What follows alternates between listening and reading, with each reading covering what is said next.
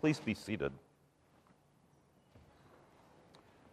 Back in the year 1979, in the country of Venezuela, a young girl was born whose name was Veruska Ramirez.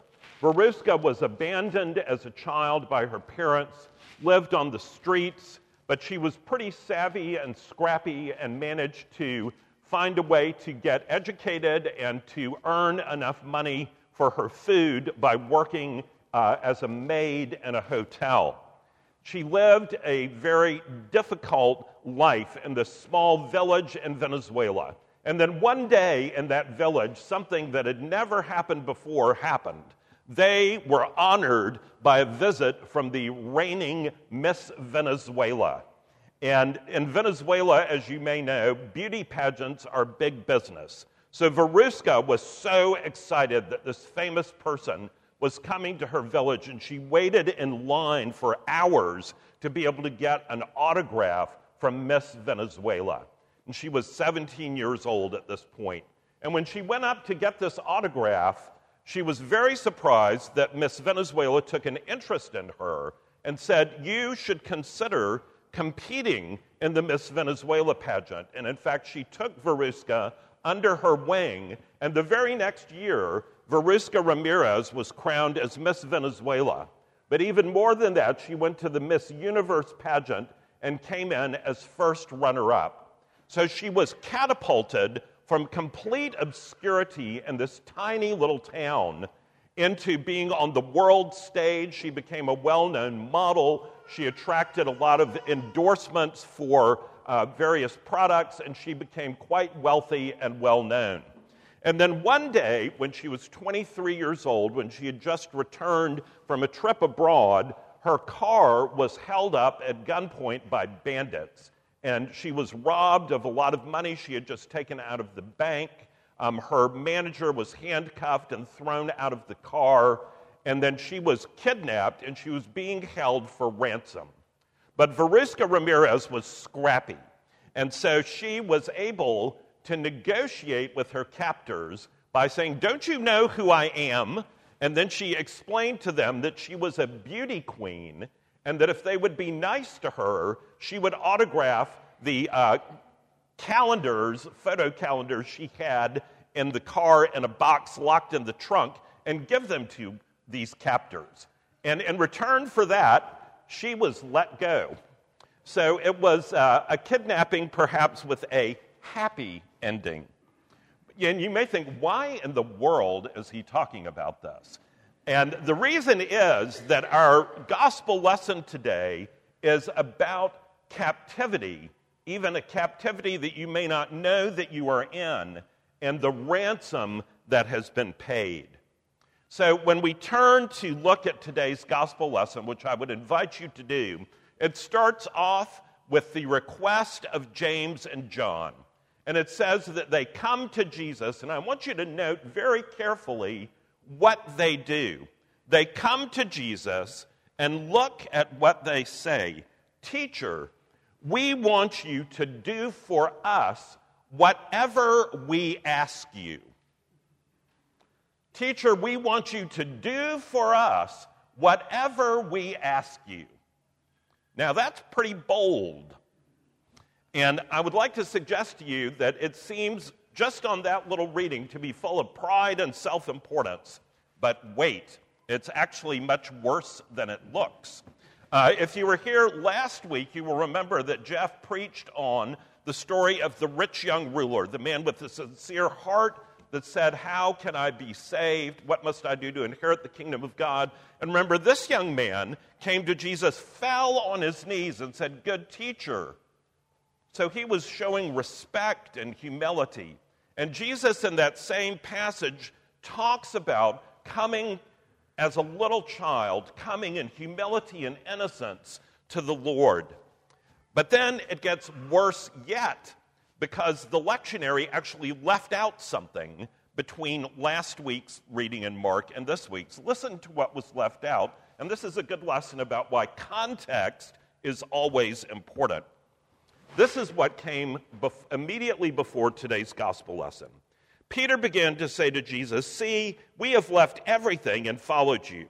Jesus said, "Truly I say to you, there is no one who has left house or brothers or sisters or mother or father or children or lands for my sake and for the gospel, who will not receive 100-fold now in this time, houses and brothers and sisters and mothers and children and lands with persecutions, and in the age to come eternal life. But many who are first will be last, and the last first." And the disciples were on the road going to Jerusalem, and Jesus was walking ahead of them. And they were amazed, and those who followed were afraid. And taking the 12 disciples again, Jesus began to tell them what was to happen to him, saying, "See, we are going up to Jerusalem, and the Son of Man will be delivered over to the chief priests and the scribes, and they will condemn him to death and deliver him over to the Gentiles, and they will mock him and spit on him and flog him and kill him. After 3 days, he will rise." Teacher, we want you to do for us whatever we ask of you. Just imagine for a moment what it must have been like to be Jesus. Here you have poured your life into these apostles for years. You have just explained to them for the third time in this Gospel of Mark that you are going to die, that you are going to be taken to a humiliating death, that you are going to be flogged, you are going to be spit upon, all of these things, and you're going to be killed. You would at least hope that they would say, "Oh, we're so sorry." But there's nothing of that. They are utterly self-absorbed. And it is so easy for us to say, "I would never be like that." But the fact of the matter is, this is the way we are, or at least the way I am and the way our culture is today. It is all about me. It is about what I want, and I want what I want when I want it. And the interesting thing here is that it is a great testimony to the truth of Scripture, because this doesn't really make the apostles look very good. And I think it is one of those things that helps us to have some hope that they didn't always get it either. So I want us to reflect on a couple of things this morning. And the first is this whole idea of coming to Jesus and saying, "Jesus, I want you to do for me what I want you to do, and I want you to do it right now. Thank you very much." Certainly, Scripture tells us to come to the Lord with the desires of our hearts. But the proviso in Scripture that we see over and over and over again is not my will, Lord, but yours. And in this passage, we see what happens when ambition and self-centeredness and narcissism get out of control. The disciples have totally missed the point of not only who Jesus is, but what he is planning to do. They are still stuck in the paradigm that Jesus is the warrior king, that he is going to be the one who is going to bring Israel back, kind of like bringing back the Gamecocks. He's going to bring Israel back to its days of glory, that it is going to be a great and mighty nation, and the Romans are going to be thrown out. And they want to be at Jesus' right hand when that happens, Secretary of State or Vice President. They want to be able to be in those high positions so they can look down at the other 10 and say, "We're better than you are." And they want Jesus to do it for them right now. Now, I'm not going to ask anyone to raise their hands, but just reflect a moment in the silence of your heart about how often we want to tell God what to do. So often we think we know God, we know what needs to be done in our lives better than God does. And if he would just listen to us while we give him a piece of our mind, things would go better. But that is the absolute opposite of today's gospel lesson, what Jesus is trying to teach us. So I want to move to the second thing to reflect about, which is that Jesus calls them to greatness. He doesn't say that it's wrong to want to be great. He doesn't say it's wrong to have the ambition to be great. But how you define what greatness is matters enormously. What Jesus talks about here for greatness, he even gives the very specific instruction. He says, if you want to be great. Whoever would be great among you must be your servant, and whoever would be first among you must be slave of all. Well, that is not something that in our culture we all want to go run and sign up for, being a servant.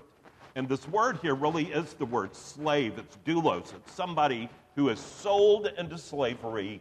They have been purchased as a slave, and their life is utterly beholden to someone else.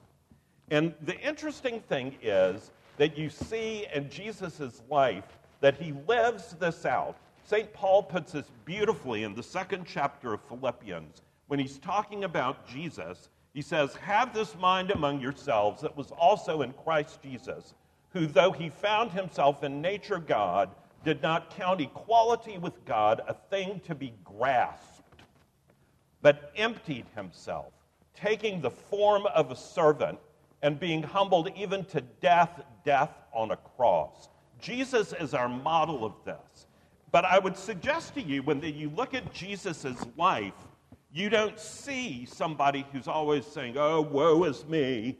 I've got to be a servant or a slave all my life."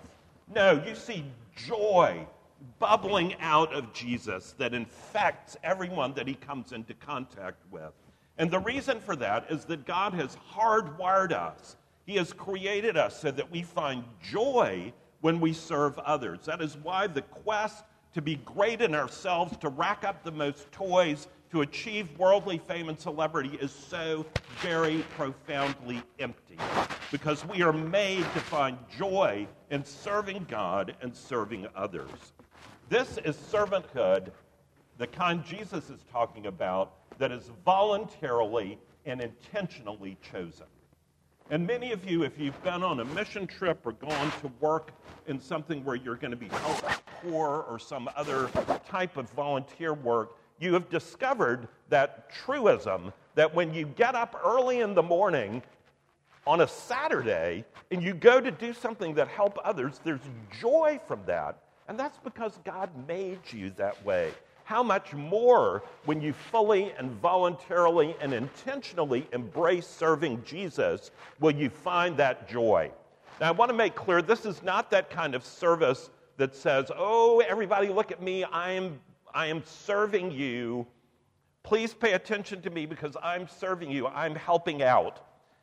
That kind of service is what C.S. Lewis had in mind when he wrote this little piece of doggerel that he said supposedly was found on a churchyard stone in a country church, erected by her sorrowing brothers in memory of Martha Clay. Here lies one who lived for others. Now she has rest, and so have they. All too often, that's the kind of servanthood we want to embrace, where we're like, "Look at me, look at me." It's like Toby Keith in that country song, "I want to talk about me." Jesus is saying here that greatness is in setting aside ourselves and our agendas and our plans and coming as a beggar to the foot of the cross and asking, "Lord, how may I serve you? What would you have me do?" It is not walking up to Jesus saying, "Jesus, I want you to do for me what I want you to, and I want you to do it right now. Thank you very much." Which leads me to the fact that this is radical in today's culture. Every measure tells us that we live in the most narcissistic culture in the history of the world. People who desire to serve shine in the midst of this culture.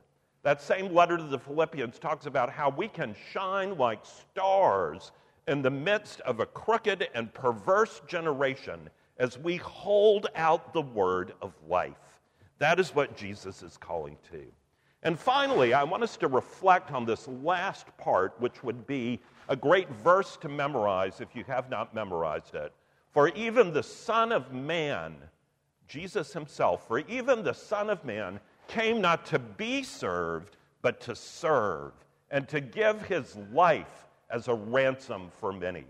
Ransom is a big, strong word, and it's something that must be paid to free someone from slavery. That's literally what the Greek lutron means. It is the price that is paid to free a slave who is in bondage. And we as people in modern day culture, are in captivity and we don't even know it.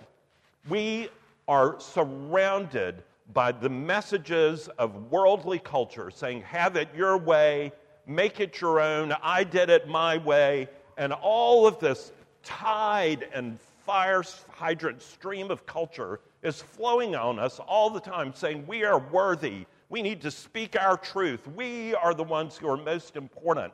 And so this idea that we are captive is foreign to us, but the fact of the matter is, Scripture tells us that we are all too easily taken captive by the spirit of the age. And I would suggest to you that we are captive to these kinds of thoughts. And the problem with it is that we think that we can be kind of like Veruska Ramirez, that we're scrappy, we can kind of talk our way out of whatever situations we get ourselves into, and by helping God out a little bit, we can be saved. But I want to just refer you back to something that Jeff Miller quotes all the time, one of the great passages in St. Paul's letter to the Ephesians, where St. Paul says, you were dead in your sins and your trespasses. You were dead, or as they say in the mountains, you were dead. Dead people can't do anything. And then the glorious words of the New Testament right after that in Ephesians, but God. God is the only one who can pay the ransom for our sinfulness and for our captivity to this age. He is the only one who can do that. And if there were any other way, he would not have sent Jesus to die on the cross. If we were good enough, if we could make it on our own, that would never have happened. Consider the one who made the worlds and set the stars in their courses and made you and understood who you were before the foundations of the world. He emptied himself and was born into this world and allowed his hands that had made the world to be nailed to the hard wood of the cross by people whom he had formed himself. It is an unbelievable act of love, and that is the costly ransom that has been paid for us. We cannot negotiate our way out. A costly, priceless ransom has been paid for us. And why would we stay in captivity when our ransom has been paid? We have been set free because of what Jesus did. We owe our very life to him. It is an amazing and beautiful thing. I want to close with a holy sonnet written by the great Anglican preacher John Donne that some of you heard about in Adult Forum. I wish I could say we planned that in advance. But John Donne was one of the great preachers of the late 16th and early 17th century, dean of St. Paul's Cathedral, single father of 12 children, and in the midst of all of that managed to write some of the most sublime theological poetry ever. And he's written in this Holy Sonnet 14 a poem about the fact that we need to have God batter down the wall and free us from captivity. Listen to these words, and I pray that you will make them your prayer. Batter my heart, three-personed God, for you as yet but knock. Breathe, shine, and seek to mend, that I may rise and stand. Overthrow me, and bend your force to break, blow, burn, and make me new. I, like a usurped town to another due, labor to admit you, but owe to no end. Reason, your viceroy in me should defend, but is captive and proves weak or untrue. Yet dearly I love you, and would be loved fain, but I am betrothed unto your enemy. Divorce me, untie or break that knot again. Take me to you, imprison me, for I, except you enthrall me, never shall be free, nor ever chaste, except you ravish me. Let us pray. O Lord Jesus, we confess to you the pride, hypocrisy, and self-importance of our lives. Lord, how we think that we can tell you what to do, and if you would just do a little more, we could work it all out. Lord, we pray that you would send your Holy Spirit, that we would see our utter bankruptcy, the fact that we are beggars at the foot of the cross, needing for you to swing that chariot low to draw us to you. Lord, help us to look up to that cross, to see the wounds that have paid our ransom, that we might rejoice and we might serve you with our whole heart and the joy of your kingdom. For we pray this in Jesus' name. Amen.